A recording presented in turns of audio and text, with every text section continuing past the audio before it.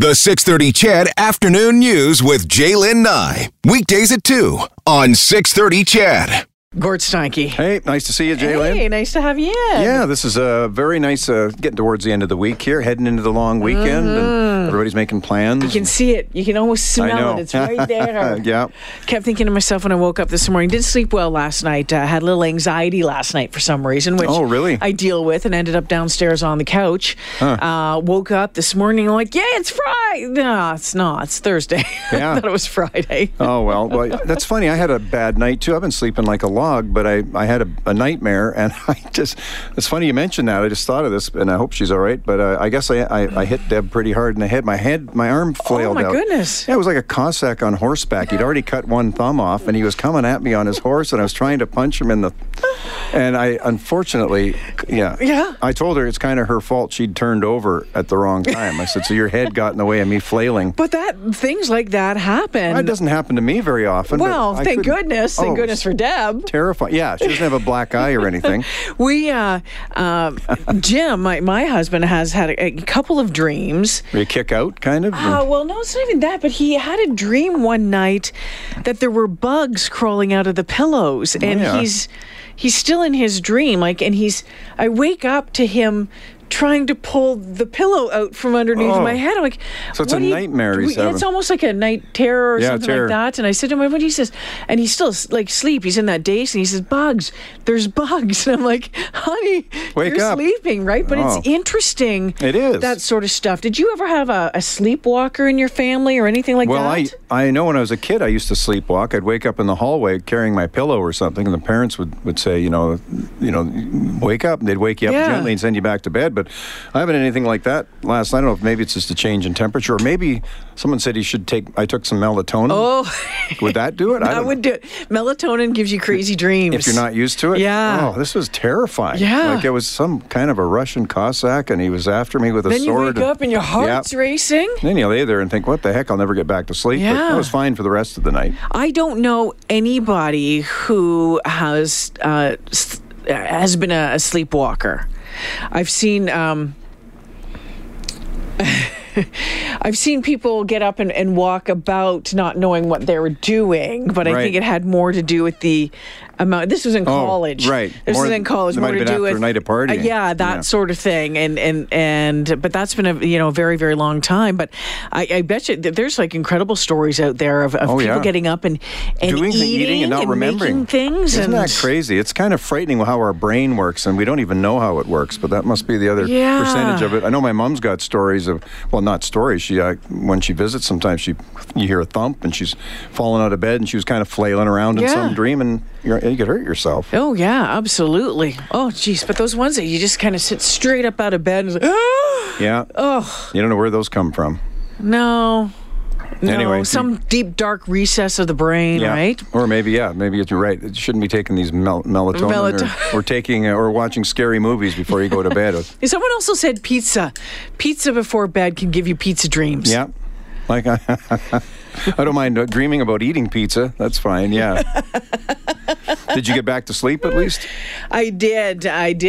Fall back asleep, and alarm went off at 7:30, and it was good to go. So, that's good. But just sleeping on the couch, it's I'm finding that. My husband, I think he's still in school right now. I very much sometimes would like those beds that. One goes up. One goes up, one goes down. Yep. That sort of stuff, so you can control your own angles and stuff. No, I would love one of them. I would love one of them, and I can also understand why some couples do separate beds, maybe in the same room, or separate beds in different rooms, like they did in the old sitcoms, like Dick Van Dyke. Exactly. You never saw him sleeping in the same bed. Because I'm a snorer, and bless his patience. I'm the snorer in the family, and does he use earplugs? No, he doesn't. He just he tries to wake me up if it's really bad, and then he'll flip back over and try to go to sleep. Most of the time, he says it's not too bad. But if he's snoring, and he snores very, very rarely, it to me is like a freight train. Like I need very quiet. But I can understand why. Oh yeah, for sure. Why more and more couples are doing that, and I know Chedville has said for a lot of them, it's saved their marriage. Well, absolutely. And you know what? As you get older, I don't even think you have to be that old. No. Just getting a good night's sleep isn't that the most important thing? Yeah. It affects how you interact with other people and how you perform your job. And my grandma and grandpa and I, at the staff house where they lived for so many years in Lindsay, Ontario, right beside the water tower, they slept in the same room. Yeah. Separate beds. Yeah. My grandma and grandpa did the same thing. And we'd come in and we'd bring their tea and cookies, and here you'd go. And that was... I don't think there's anything weird about that at all. I don't, but I think there are some people that do think that there's something weird. And I think that sometimes with couples, they're like, oh, well, it means that we're not, as close or in love or as, all of those things. But no, at the end of it all... Good sleep was good sleep. Well, it is, and I sure hope I don't reach out flailing ever again, because I'm going to be she'll be duct taping my hands to my sides, or I'll be in the other room. You will be in the other room, yeah. You had a breakthrough with your hummingbirds. Oh my God, I can't thank your listeners on Ched Nation enough. Now I can't get rid of them. I got so many hummingbirds in my backyard. They're just darting all over the place. Yeah, so it's like a bird sanctuary. And then the trick was what one of your listeners said, or maybe you said it. I told you to clean the water. Clean the water. So that's what I did, or Deb did. She was listening. Yeah. And so she went out immediately. By the time I got home, there was all kinds of hummingbirds. So change the water, and we're doing it regular now. Yeah, once a week. Yeah, and put in the sugar, and then oh man, there's hummingbirds all over the place. Almost too many. And right now they're just getting ready for the migration, right? They'll head out here in the next little while. Yeah, they're kind of boring now. So no, they're never boring. I'm just kidding. I just sit there for ages and watch them. Oh, they're amazing. They're flying in and out of the trees. I think they're making a nest now over by. We had a cedar right by the back door. They seem to be going in and out of there. So I don't know if they're making a nest. Maybe they've always been there. They might have been. Like the nests are very, very tiny. Yeah. It's very cool, though. I wonder what a baby hummingbird looks like. I've never seen a baby hummingbird. Like a thimble or something. Yeah. Yeah.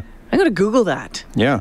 But thank you, Chedville. Yeah, thanks so much for that. It was instant bird sanctuary in my backyard. Just a couple of good tips. You haven't had any other critters walking through the backyard lately? Not really. Mainly it's just been, we've got a lot of beautiful birds this time of year. Nice. From chickadees to warblers and big pileated woodpeckers. Nice. Yeah. The big red face, right? Yeah, except they're sitting, I've got this wooden pine, what do you call it? Wooden pine swing. Yes. Fairly lodgepole pine kind of. And unfortunately, the pileated woodpeckers are starting to eat it or peck, from the top down. So I've shellacked it on top, and that's kind of keeping them away. But Coach went to the gym early the other day and left the garage door open. And when I was leaving to go to work, I go into the garage, and there's a little sparrow fluttering about that got in there. And of course, I love birds, and now I'm like, I can't leave. I can't leave and leave the garage door open. No, right. And I can't leave with this bird still in there. So I'm trying to get him out. He's on the big garage door opener. Then he's up on some of the wires or piping that goes up across the top. So I grabbed the snow brush, like the scraper end, and tried to get him to move. Just to chase him out. And he moved over, and at that point, so I opened the man door of the garage. We have a little garage door open them all. Yeah. And He didn't want to leave. No, he didn't want to leave, but he was scared and he was making little noises. And so finally I just kind of touched him right on the bottom where I could get him, and I ducked, and I think he went out the man door because I couldn't find him anywhere. Yeah, you don't want him in your hair. No. Oh, gosh, you'd never get out of there. He might think that that's a nest. But then when Coach came home, I said, you have to check, make sure he didn't fall in any of the boxes up there, but he must have gotten out. Yeah. But we had a hummingbird come in the house last summer. Oh, wow, you'd never get rid of that. It'd be impossible to catch. We did, because it ended up getting up on the blinds in the kitchen, and it tries to go to the light, tries to go to the outside, and Jim's screaming for me, and I come downstairs, and he's like, what? I said, what's going on? He says, there's a hummingbird. And of course, we have a bird dog. Mm-hmm. Brittany Spaniels are pointers, they're bird dogs. So pointing at the hummingbird? So he's losing his mind. And so quickly I Googled what to do, and they said, well, find something soft. And for some reason, my shirt was on the kitchen table. And that's what it was. And I picked it up and I handed it to Jim. And so he just kind of touched the bottom of the shirt and he sat down on it. And we took it outside and it took off. Wow, that must be like a Guinness World Record. You caught a hummingbird. I mean, I can't hardly see these things when they fly by. There are stories, though, and you'll have to Google it. This summer, there was a story at the beginning of the summer about a fellow down in the States that he's positive that this same hummingbird has come back for a number of years. The hummingbird will actually land on its hand and feed out of its hand. Oh, so you can tame them a bit. Huh. I don't know.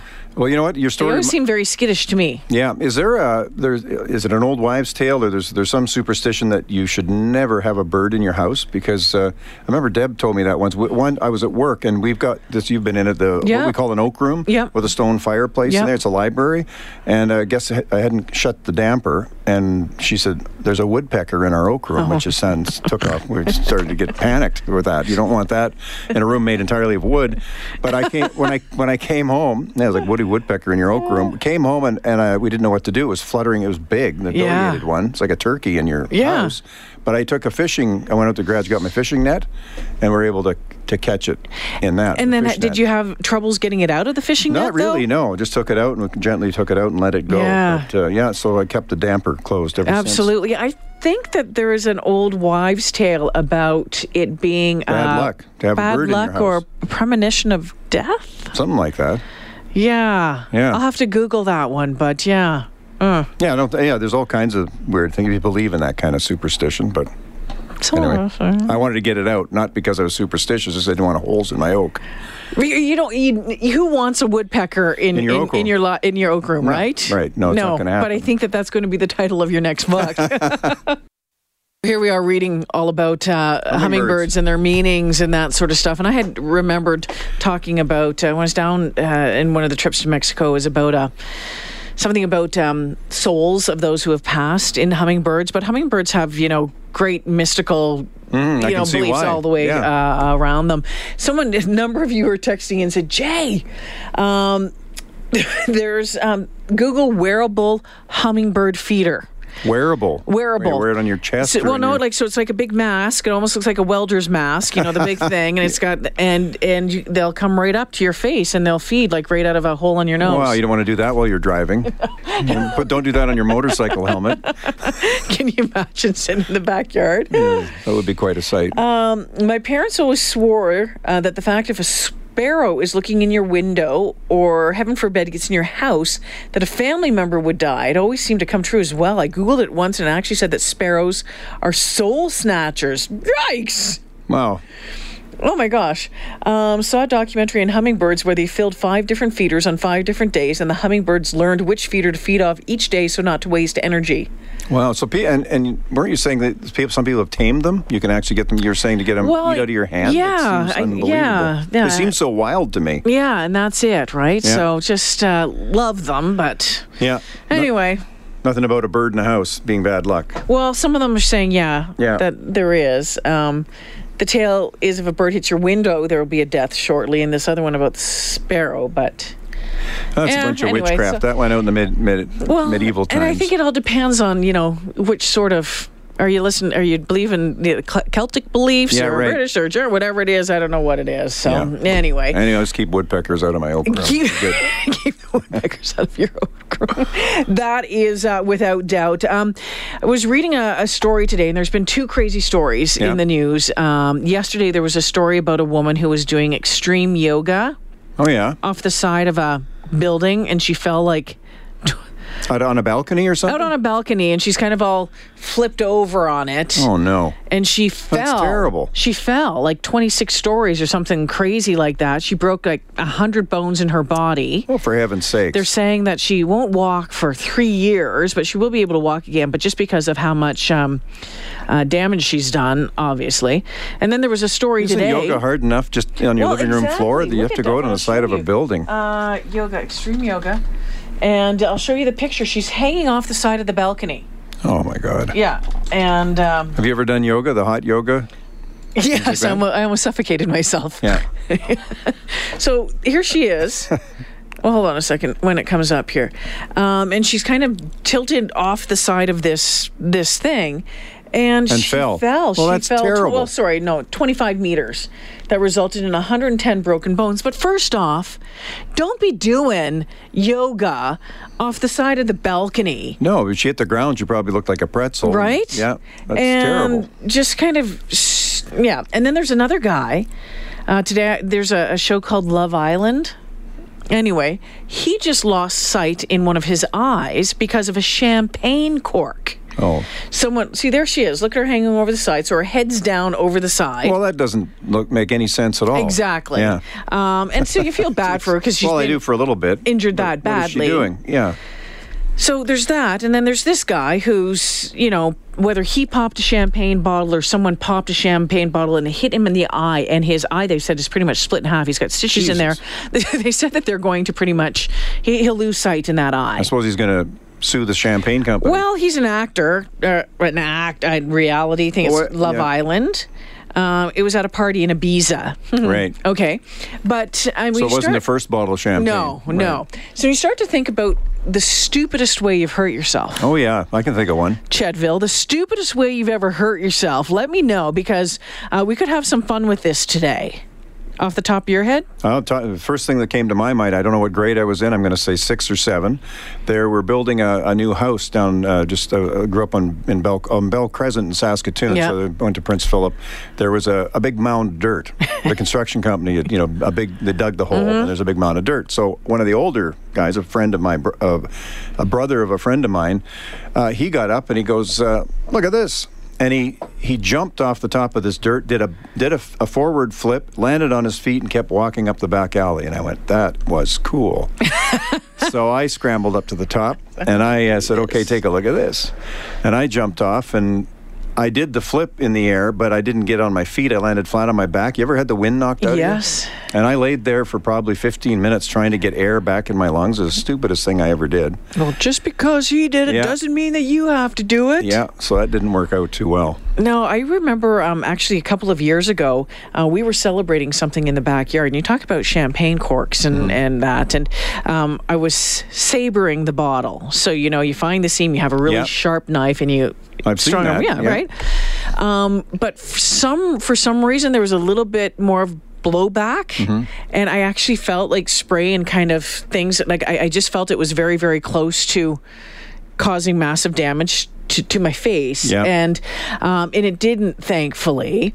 But when I was a kid, was riding double on someone's bike. Okay, I've got a story like that too. Isn't that can be the worst? And when you used to put cards in the spokes to make it with Mom's clothespin. Yeah. Well, I was riding barefoot on the back seat of this bike, and my foot became that card. My foot got stuck in there, and it just tore all of the skin off the top of my foot. Yeah. When you look back at those stupid things, how did we survive as kids? I almost don't want to tell any more stories, because if there's kids watching, they might try it. But I remember riding double on the handlebars. My dad was pedaling down the back alley, and I was on the handlebars, looking forward, having a real nice time, Dad looked behind to see if my sister Jan was behind us. He went around the corner. There was a log over it, and down I went, and I knocked me senseless. I woke up, and everybody's worried. My head's gushing.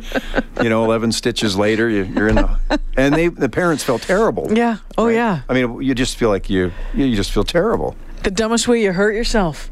Dean in Alberta says, falling in love.